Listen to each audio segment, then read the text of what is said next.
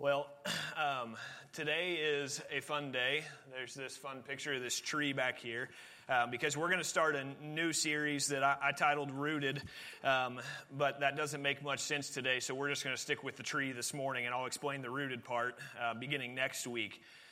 But the goal of what we're going to be doing over the next 5 or 6 weeks is going to be to look at who it is that we want to be as a church. Who we want to be as a church. Where are we going? What are we doing when we gather together on a Sunday morning? What are we doing whenever we start gathering together with small groups? What are we doing as we fellowship throughout the week? What is it that we're driving towards? What are we trying to accomplish? And I'm hoping that I can explain that today. But I really liked this picture of the tree with this series because something mind-blowing happened several years ago. My wife and I, we went to a concert, and a musician, out of all people, stood up. That sounded really condescending, so I apologize to our musicians. That's not what I meant. Sorry, guys. That's not what I meant at all. But it wasn't a pastor or a doctoral candidate at some seminary. It was a musician. He was a professional musician. And he stood up after one of the songs and he said, the cool thing about a tree is you only see a portion of the tree. You don't see the whole thing. If you go outside, you all have seen trees. You know what they look like. If not, I don't know how you've gotten around in life. But you know what trees look like. You look outside and you see a tree. You know what a tree is. You see the trunk of the tree coming up, the branches coming off the trunk, the leaves growing on that. You know what a tree is. But we only see a part of the tree. We don't see the entirety of the tree. You know why? Because a good chunk of it's underground. You don't see the whole thing.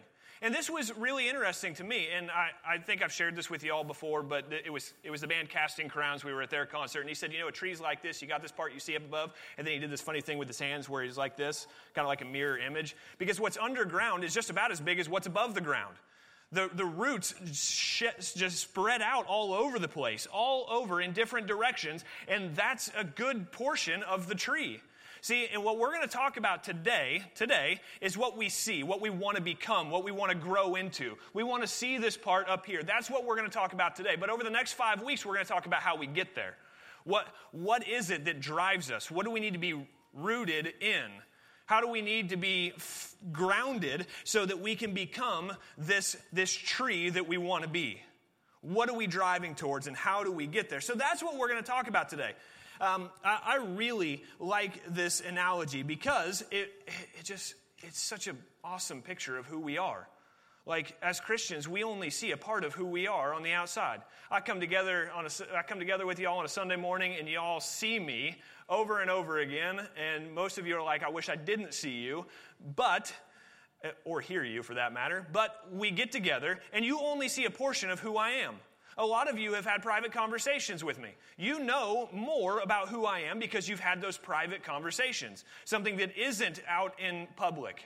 You all know who I am for that reason. And in the same way, we want to see this part. This is who we want to become. This is what we're growing into. But who is it that we are? What are we driving towards? And how do we accomplish that goal? And that's the roots here. So this week, we're going to look at what we want to become. The next 5 weeks, we're going to talk about what we need to be rooted in to make that happen. So that's our goal over the next couple weeks. Now, today's sermon is going to look much different than it usually does. Typically, I can say, open your Bible to wherever, and we're going to walk through that. That's not going to happen today. Instead, if you have a Bible with you, I would also hope you have a bulletin or a piece of paper with you because we're going to be jumping all over the place. And if you want to know how we came to these conclusions, you're going to need a pen, all right, because you're not going to flip fast enough. All right, So what we're going to do is jump all over the place, and hopefully as a result of our time, you have a clear picture of where we're going as a church, who we want to be as a church, what we're trying to accomplish as a church. Hopefully you have a clear picture of that today, and hopefully, and probably more important, I hope you have a clear picture of who Jesus is and who he wants you to become. I hope that you see that as a result of our time today. So, what I'm going to do today is I'm going to be working from one statement, and I'm not going to ask you to stand. I do not want you to stand because this is a man-made statement. This is not Scripture, okay? I need to make that clear. This is something, as a matter of fact, I did a lot of the writing, so please do not stand for this, okay? but it is an idea of who we want to be. And what I'm going to do is I'm going to read this statement and we're going to dissect it piece by piece. And before you accuse me of not preaching the Bible, okay? Because somebody will inevitably say, well, why didn't you just preach the Bible? I will be. This is bathed in Scripture. Like over and over and over again, we use Scripture to come to this conclusion, okay? This is who we want to be, all right? One last disclaimer before we read this statement. And that's this. I got a lot of ground to cover, and I got a lot of notes, so buckle up because we're going to move, okay? So here we go. Here is our one statement from which we'll be working the rest of the morning. It says this. It is the vision of Christian Fellowship Church to be a body of believers who proclaim Christ, empowering all people to become mature followers of Christ by the wisdom of the Scriptures and the power of the Holy Spirit. And I'll read that one more time just for the sake of clarity. Okay? It is the vision of Christian Fellowship Church to be a body of believers who proclaim Christ, empowering all people to become mature followers of Christ by the wisdom of the Scriptures and the power of the Holy Spirit. So, now, like I said, what I want to do from here on is I want to just dissect this piece by piece and show you why it is that this is what we want to be, who we want to be. I want to show you why this is our goal, okay? So, let's start with the very first line. It is the vision of Christian Fellowship Church to be a body of believers. A body of believers. Now, that may sound incredibly simple, and it is. It is. But that's who we want to be. We want to be a body of believers. Whenever I started thinking about our body, the first thing I did was I went back to our church constitution, some of our founding documents. And I wanted to see who it was that Christian Fellowship Church wanted to be from the very beginning. Like, what was our goal in membership? What was our goal when we came together? So I'll just read that to you from our Constitution. It says, the membership of Christian Fellowship Church shall consist of those believers in Jesus who have been united with Christ in baptism by immersion, have professed Jesus before men, and who make known their intent to be a part of this congregation. Okay? The very first statement there about our church membership was that we want to be a body that is comprised of believers. Now again, that may sound obvious. But to help clarify what I'm getting at here, I want to tell you a little bit about what this doesn't say. Okay? Because that might help us understand what this does say. All right? First of all, we do not want to just be a body of people. We don't want to just be a body of people. Okay? Now, there's a lot of people in the room today. As a matter of fact, they had to bring in chairs because there's people here today. That's awesome. I love the fact that people want to come together on a Sunday morning. I love this. This is awesome. But we don't want to just be a body of people who gather together on Sunday morning. We don't want to just be random people out there. We want to be a body of believers. Now, don't misunderstand. Even if you don't know Jesus and you would say, I am not a believer in Jesus, I want you to come. I want you to be here every single Sunday. Not because I want you to become a member in that state, but because I'm confident that if you come on a Sunday morning, you're going to hear the gospel, and I don't want to hide this. I want to see you converted. Like, I want you to become a believer. That's the goal. We want to be a body of believers. So even if you're not a believer, you're welcome to come, but I'm just wanting to be clear. I want you to be converted. Okay? I want you to become a believer. So I'm going to do everything I can to convince you that Jesus is the way. So we're not just a body of people. Y'all are good people, okay? I'm glad you're here. Second thing that we're not trying to be is we're not trying to be a social club. We're not trying to just be a social club, okay? There are social clubs out there that are good, and that's well and fine. Some of you may belong to social clubs where you get together. Let's just say a book club, for example. Those are well and fine. If you want to get together and discuss a book, that's great. I would encourage you to do that, especially if you are a believer in Jesus, because then you have an avenue to share the gospel with somebody. So please, there's nothing wrong with being in a social club, but that is not what we want to be. We don't want to be just a group that gets together because, well, we kind of like each other and we want to get together. Now, that's part of it, and I hope you like each other. I really do. I like y'all, so I hope you like each other. But that's not our primary goal. We want to be a body of believers, not a body of socially like-minded people. We want to be a body of believers. And the third thing, and then I'll get off this, is that we don't want to just be a body of community betterment. Now, certainly we want to strive for the betterment of our community. Sure we do. But that's not our primary reason for being together. That's not primarily why we exist. Okay? We primarily want to be a body of believers in Jesus. Now, I want to be very careful in how I choose these words, because I don't want to offend any other churches in our area. And I have, just so that I'm as clear as I could possibly be, I have no other churches in my mind when I make this statement. No particular church. But there are churches who get together and they are genuinely good people who want to do genuinely good things. But they're not gathering together around the person of Jesus. They're gathering around something that looks sort of like Jesus on the outside, but really what they are is they are a community betterment group. They might be genuinely good people, but here's the problem with having a body of genuinely good people who get together, but they don't have Jesus, and that's this, is that there are genuinely good people who will die and go to hell. That's not what we want to be. I don't want you to die and go to hell. I want you to spend eternity with Jesus. We want to be a body of believers, not a body of good people, because being a good person isn't sufficient.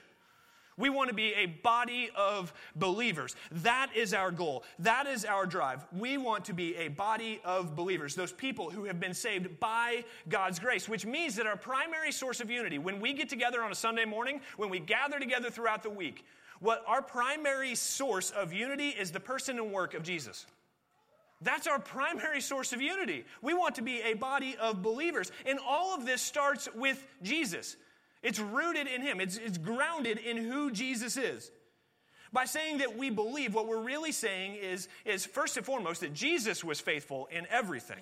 That he was faithful in everything. That he lived a sinless life. He died the death that we deserved. He was buried. He rose again on the third day, and he ascended to heaven. That's what we're declaring when we say we want to be a body of believers. We want to be people who cling to that. But it goes deeper than that. By saying that we believe, we are saying that we acknowledge that we, as human beings, have rebelled against God. That's called sin. And in our sin, what we deserve is we deserve eternal separation from God. Yet by believing or by placing faith in Jesus, we can be saved from our sin. And that's what the Bible talks about over and over again. It's placing faith in Jesus, faith in him. Okay, this word faith is an important one, especially whenever we start talking about the Greek. This word faith, I like to use it in the nominal form. In the form of a noun. I know whenever some of y'all were here when Homer was here, he liked to say pistuo, which is the verbal form of the same word, okay? It's the word faith. It's pistis in the Greek. That's the noun form, the nominal form. It means to lean the entirety of our human composition, soul, mind, body, emotions, everything we have, leaning everything we have on Jesus in absolute trust. That's what this word faith or believe, as often translated, means. That's what it means. So we lean everything we have on Jesus, and this comes up over and over again. I just want to give you a few examples from Romans so that I can show you that this is grounded in Scripture. Romans chapter 1, verse 16, one of my favorites. It says, "For I am not ashamed of the gospel, because it is the power of God for salvation to everyone who believes." First to the Jew and also to the Greek. It's for everyone who believes. It's faith. Romans chapter 3, verse 22, it says, "The righteousness of God is through faith in Jesus Christ to all who believe, since there is no distinction." If you want to be deemed as righteous before God, it comes through faith in Jesus. And whenever we say we want to be a body of believers, we're declaring that this is what we believe. Faith in Jesus is necessary for salvation. Romans chapter 4, verse 24, it says, "But also for us, it will be credited to us who believe in him who raised Jesus our Lord from the dead. He was delivered up for our trespasses and raised for our justification." Whenever we say that we want to be a body of believers, we're saying we want to be people who believe that Jesus died for us and he was raised for our justification. And that's what we mean whenever we say that we're a body of believers. Now, because our Constitution, our founding documents go this far, I have no issues going this far either. The next step that it says, by being a body of believers, it has to do with baptism. I'm so glad we got to celebrate baptism this morning. I love baptism Sundays. I get almost giddy, which is why I can't stop laughing whenever I'm up here, because I'm excited about baptism, y'all. Like, it's awesome whenever a person wants to declare Jesus with their life. Like, that's awesome. It is awesome. So thank you for letting me be a part of that. But baptism is an expression of being a believer, and that's what we celebrated a little bit earlier. And I don't have time to unpack all this, okay? I don't have time to unpack everything that we believe about baptism because I'm already behind where I wanted to be at this point. So, I don't have time for that. But if you want more regarding what we believe concerning baptism, if If you want more about that, I actually got the privilege of preaching an entire sermon on that back on July 12th of 2020. I looked it up because it's available on YouTube. On our YouTube page, it's available on our website, which is up and running, and it looks awesome. Thank you, Laura Schoonover. Anyway, our website's up and running. You can find it there. And if you want an audio version, and I'm not just saying this, if you want to know what we believe about baptism, please ask me, and I will personally send you the audio version. And you can hear what we believe about baptism. I would be happy to share that with you, okay? But what I will say about baptism today is that baptism is an act of obedience to Christ where a person declares publicly that they have been inwardly changed by the grace of God. That's what baptism is. One scholar actually calls baptism, he says it's the proof of believers' incorporation into the death and resurrection of Christ. Oh, I thought that was good. And there appears to be a connection between baptism and membership in the church. Acts chapter 2, Peter preaches. The people ask what they should do. Peter tells them, repent and be baptized. Then in Acts chapter 2, verse 41, it says this. It says, those who accepted this message were baptized, and that day about 3,000 people were added to them.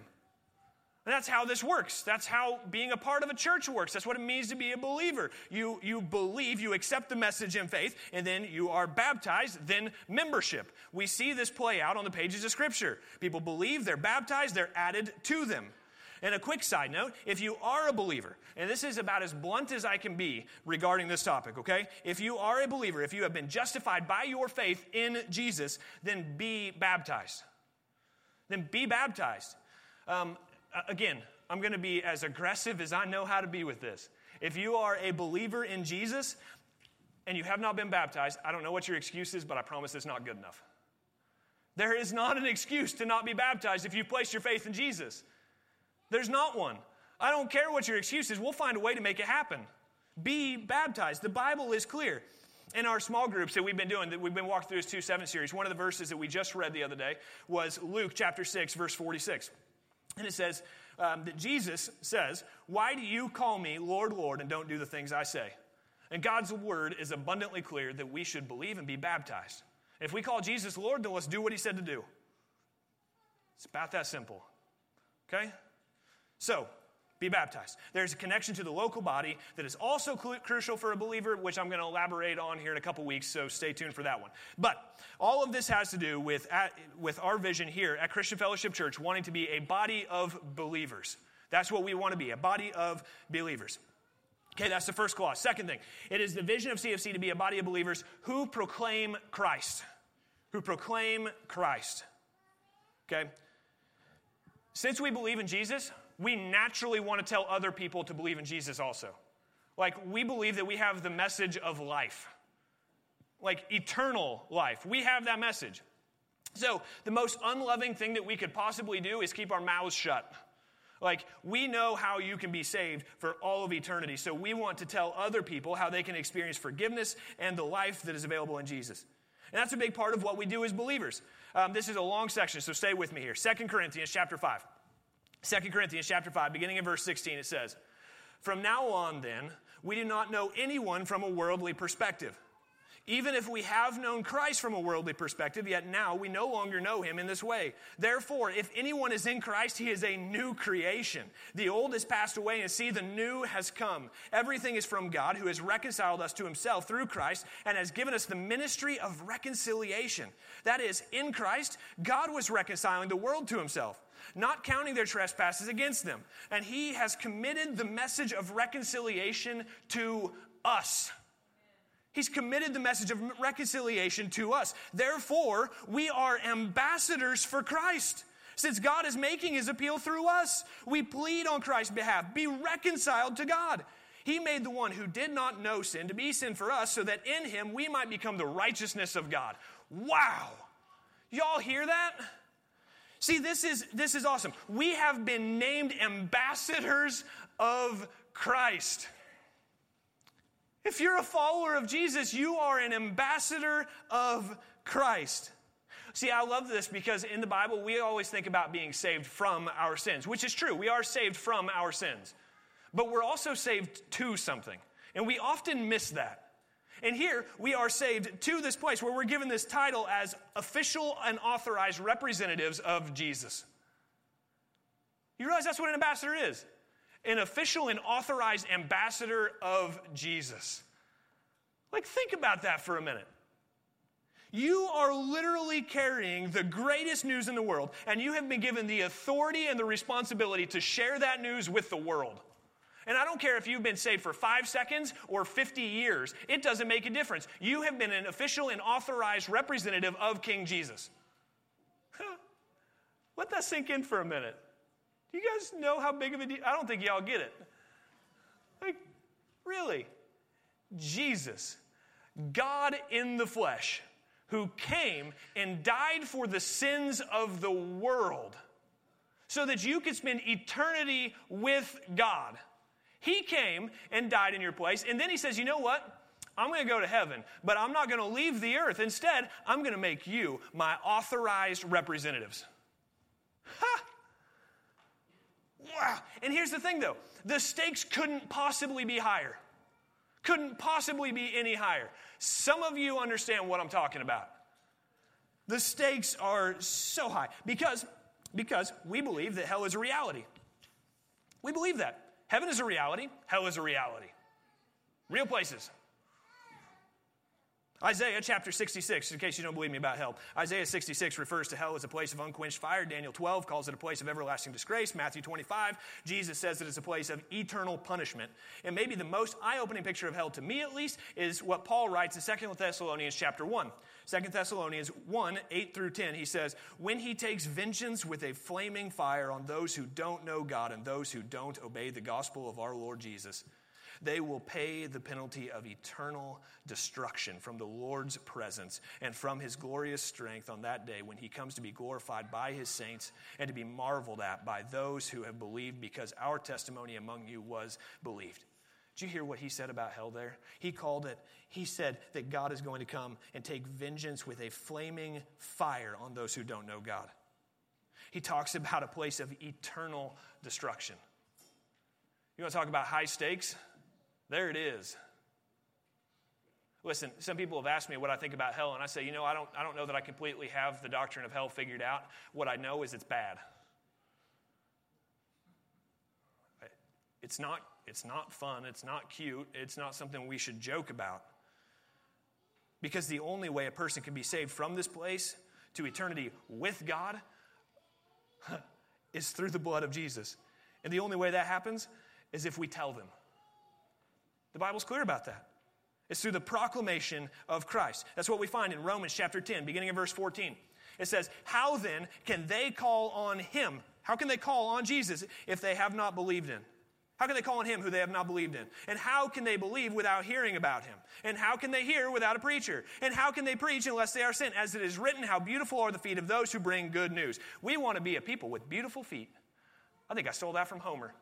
We want to have beautiful feet. I sure do.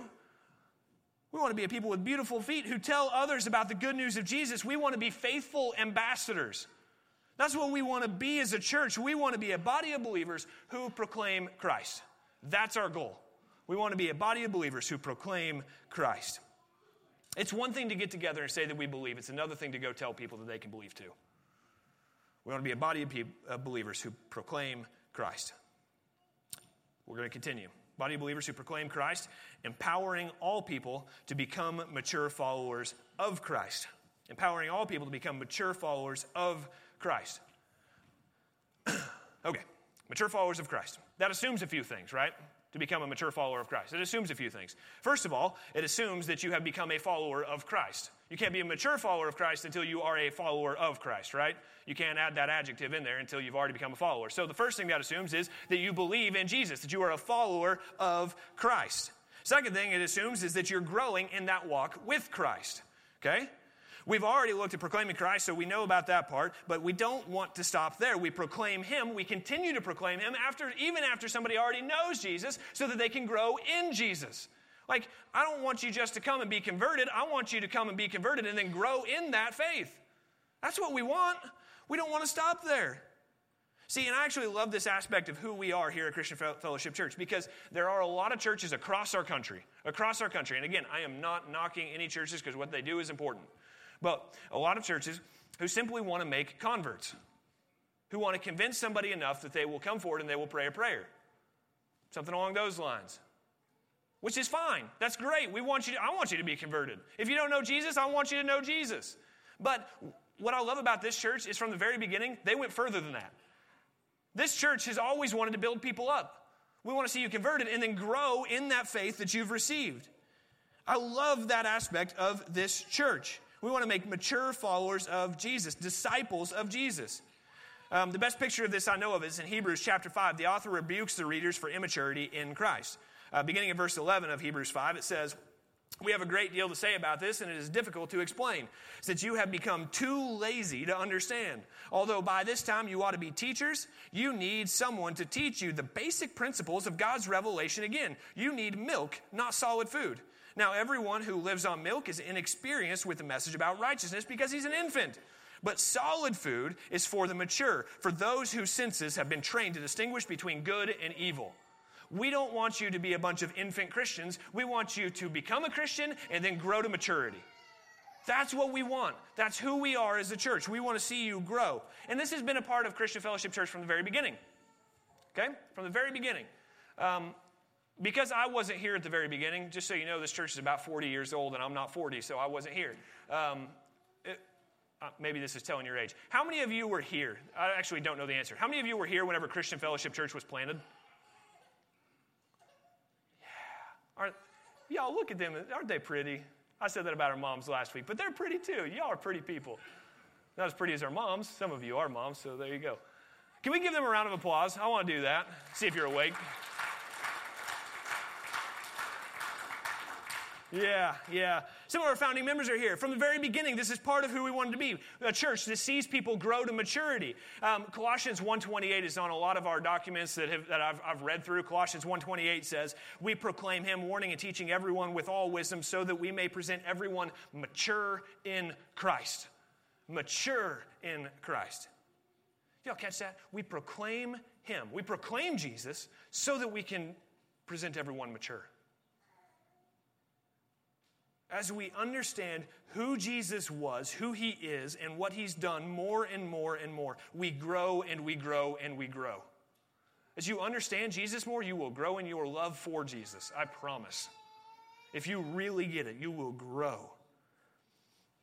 And the word that Colossians uses in 1:28 that we read as mature, it actually means perfect or complete. Like, we want to see Christians grow to the point that they are mature or complete. How does that happen? How is that possible? Well, just so you know, this is the same root that Jesus used, the same root word as what Jesus uses as he dies on the cross, and he declares in the book of John that it is finished. Finished. It's complete. It's perfect. It's mature. That's what Jesus is saying as he dies on the cross. So how do we become perfect, complete, or mature? Well, Colossians 1:28 gave us a very simple explanation. It's by warning and teaching with all wisdom, so that we may present everyone mature in Christ. How do we mature in Christ? We proclaim Christ. The more you know about Jesus, the more you're going to fall in love with Jesus. You're going to grow in his grace. And this is the first part of this statement, right? We want to empower all people to become mature followers of Christ. First of all, by the wisdom of the Scriptures. By the wisdom of the Scriptures. So we dive into the Bible, the written word, so that we can better understand who Jesus is, so we can better understand the incarnate word. We read the written word so we know the incarnate word. That's the goal, is to know Jesus. 2 Timothy 3:16 through 17, it says, "All Scripture is inspired by God and is profitable for teaching, for rebuking, for correcting, for training in righteousness, so that the man of God may be complete or equipped for every good work." We want you to be complete. We want to proclaim the Scriptures. And I am genuinely convinced that the more you know Jesus, the more you'll love him. The better you know how he lived, the more you'll want to live like him. So how do you come to know Jesus? How do you learn more about Jesus? Well, you may not realize this, but there was a book written about him. It's actually a compilation of 66 books, but it's really good. You should read it. Y'all read the Bible? It teaches about who Jesus is. Read the book. We want to use the wisdom found in the Scriptures to know Jesus more. funny thing happened this week. I was talking to my wife. A lot of you know that I plan way ahead in where I'm going to be preaching, so I'm already thinking about 2022. You laughed. I'm being serious. I'm already thinking about 2022, and I told my wife, well, I was thinking about going here or there, and she's way smarter than me, and she said, Jared, have you ever thought about, like, preaching Jesus' life? I'm like, that's an interesting revelation. Like, actually preach the life of Jesus. And I was a little convicted. I believe God used my wife to convict me of something the other day. You know, I've been serving as a pastor here for about 1.5 years now, and we have spent very little time in the gospel accounts of Jesus. Very little time there. So just so you all know, 2022, we're going to go to the Gospels. Like, we're going to start looking at who Jesus is, how he lived, how he walked. We're going to start looking at who Jesus was, because the more we know him, the more we're going to fall in love with him, and the more we'll want to follow him. We'll grow to maturity in Jesus by knowing who he was and what he's done. That's my prayer for the next year. The truth is, though, that regardless of what I preach on a Sunday morning, y'all are going to have to help me out. Because I get a very limited window of time with y'all, and some of you are thinking, I wish it was more limited. But I get a very limited window of time with you. And if you're just relying on me, you're going to be malnourished. Like, pick up the book and read it. Know Jesus. Read the book. Study who he was and become more like him. I urge you to do that.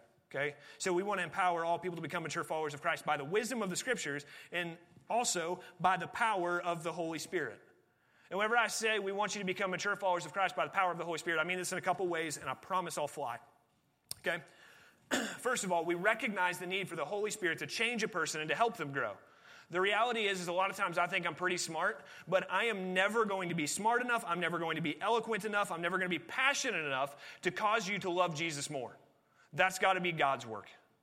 I can't. I might be able to motivate you to do something for a little while, but I can't change your heart. Only Jesus can do that. Through the power of the Holy Spirit, he can change your heart. Okay? Now, that doesn't mean that we shouldn't be persuasive. As a matter of fact, the Bible's very clear. We should persuade. But we should ask God for the wisdom to do so. Paul talks about persuading. If you're curious where 2 Corinthians 5, he talks about being persuasive in our speech. But John 16, verse 8, it says, when he comes, the helper, the Holy Spirit, when he comes, he will convict the world about sin, righteousness, and judgment. That's God's work, not yours or mine. Now, God might choose to work through you, but that's his work. All right? And I can't overstress that. What we need, as if we're going to be effective in carrying out this vision that we've seen, like this picture of what we want to become, we need the Holy Spirit of God to work in and through us. Absolutely necessary. Okay, so I pray that God would do that. And this is just evidence of how much we need that Spirit. So the second thing I mean whenever I say by the power of the Holy Spirit is I mean that the Holy Spirit is essential for us to be able to proclaim anyway.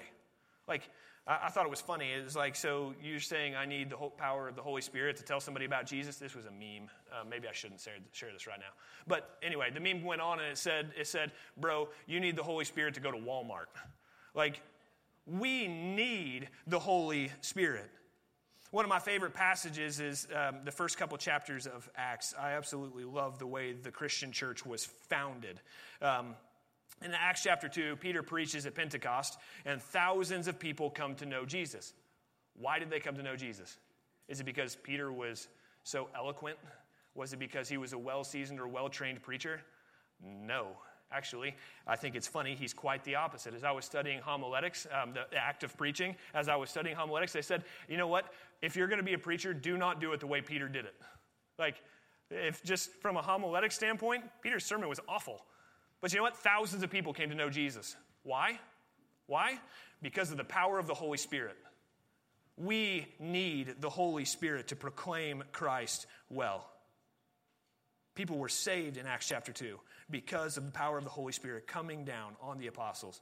And then Peter and John, they're called in. I got to keep going just for a minute. Okay, Peter and John, they're called in before the Jewish leaders because they were a part of healing this lame man. Okay, so they're called in before these leaders, and they say, by what power did you heal this man? And I love their response. The response is found in Acts chapter 4, beginning in verse 8. It says, then Peter was filled with the Holy Spirit. Peter was filled with the Holy Spirit and said to them, rulers of the people and elders, if we are being examined today about a good deed done to a disabled man, by what means he was healed, let it be known to all of you, and all the people of Israel, that by the name of Jesus Christ of Nazareth, whom you crucified and whom God raised from the dead, by him, this man is standing here before you healthy. This Jesus is the stone rejected by you builders, which has become the cornerstone. There is salvation in no one else, for there is no other name under heaven given to people by which we must be saved. And I love it because how did that whole passage start? Whole passage started with, then Peter was filled with the Holy Spirit. Why was Peter able to boldly proclaim Christ in the face of persecution? Because he was filled with the Holy Spirit. As a church, if we're going to accomplish our goal, if we're going to do well to proclaim Christ, we are going to need the power of the Holy Spirit. So I pray that God would fill us again and again and again. It is the vision of Christian Fellowship Church to be a body of believers who proclaim Christ, empowering all people to become mature followers of Christ by the wisdom of the Scriptures and the power of the Holy Spirit. So what? Well, I'm going to ask you a series of questions, and I'll let you do with it what you want. Ask how you're going to respond today. First of all, I want to ask this. Are you a believer in Jesus? Are you a believer in Jesus? Because if not, I hope you've seen through our time today how important knowing Jesus is. If you've learned nothing else, I hope that you've heard that the stakes are exceptionally high as to whether you will receive Jesus by faith or not. And I plead with you, believe in Jesus. Believe in Jesus. Have you been baptized? If not, I hope you see that baptism is a direct response to believing in Jesus. Direct response to believing in Jesus. If you haven't been baptized, I would like you to ask yourself, why not? Why not? What are you waiting for? We got water in the baptistry. Like it's there. Let's use it. Identify with Christ. Third, I want to ask, are you an active member in a local body? If not, how can we help you come alongside us and work toward this vision? How can we encourage you? How can we build you up? How can you come alongside us and help us? How can we do that? Are you proclaiming Christ, both in your actions, which is absolutely important, but also in your words, because people without hearing the gospel will die apart from the gospel and spend eternity separated from God? Are you proclaiming Christ? Because if you are a believer in Jesus, it is imperative that we are sharing the gospel. And are you growing in the likeness of Christ, becoming more like him? So quick follow-up question to that one is, are you studying your Bible? Are you reading your Bible? Often. Not just periodically, not just on Sunday mornings. Are you reading your Bible regularly? Are you knowing the God of the Bible? Last question I want to ask you is, are you asking God to move in you so that you can be an effective and faithful ambassador of Christ? Are you asking God to fill you with his Holy Spirit so that you can be effective at the mission that God has given to the church? Are you? Now listen, I know that's a wide range of possible applications, but that statement was intended to be broad. It was intended that way. So I know that's a broad range of applications, but this is who we want to be as a church. It's what we're trying to accomplish because we believe this is who God wants us to be. We believe this is where God is driving us. So, how will you respond? Let's pray. Heavenly Father, I thank you for this time. I thank you for this church. I thank you for these people. God, but above and beyond all of that, I thank you for Jesus who made all of that possible. Father, I want to pray. I want to pray for those non-believers who have inevitably heard this message today, God, and I pray that you would make it effective. I know that I'm not good enough. I'm not eloquent enough to make that effective. God, only you can do it by the power of your Spirit. God, I pray that you would convict of sin. I pray that you would turn hearts towards yourself. God, I pray that you would save people from eternity in hell. God, I pray that they would come to know you for all of eternity and enjoy you forever. Please, Lord, I ask that you would do that. Father, I pray that as a church, we would be faithful ambassadors. God, I pray that you would fill us with your Holy Spirit so that our proclamation might be effective. God, I pray that we wouldn't just leave this place and say, okay, what's next? God, I pray that we would go out and we would say, who can I tell about Jesus? And pray to you and say, God, fill us and direct us. Lord, let us be faithful ambassadors. God, I pray that you would build us into the church that you want us to be. I pray that you would build us into the people you want us to be. and that you would make your word effective. And I ask this in Jesus' precious name. Amen.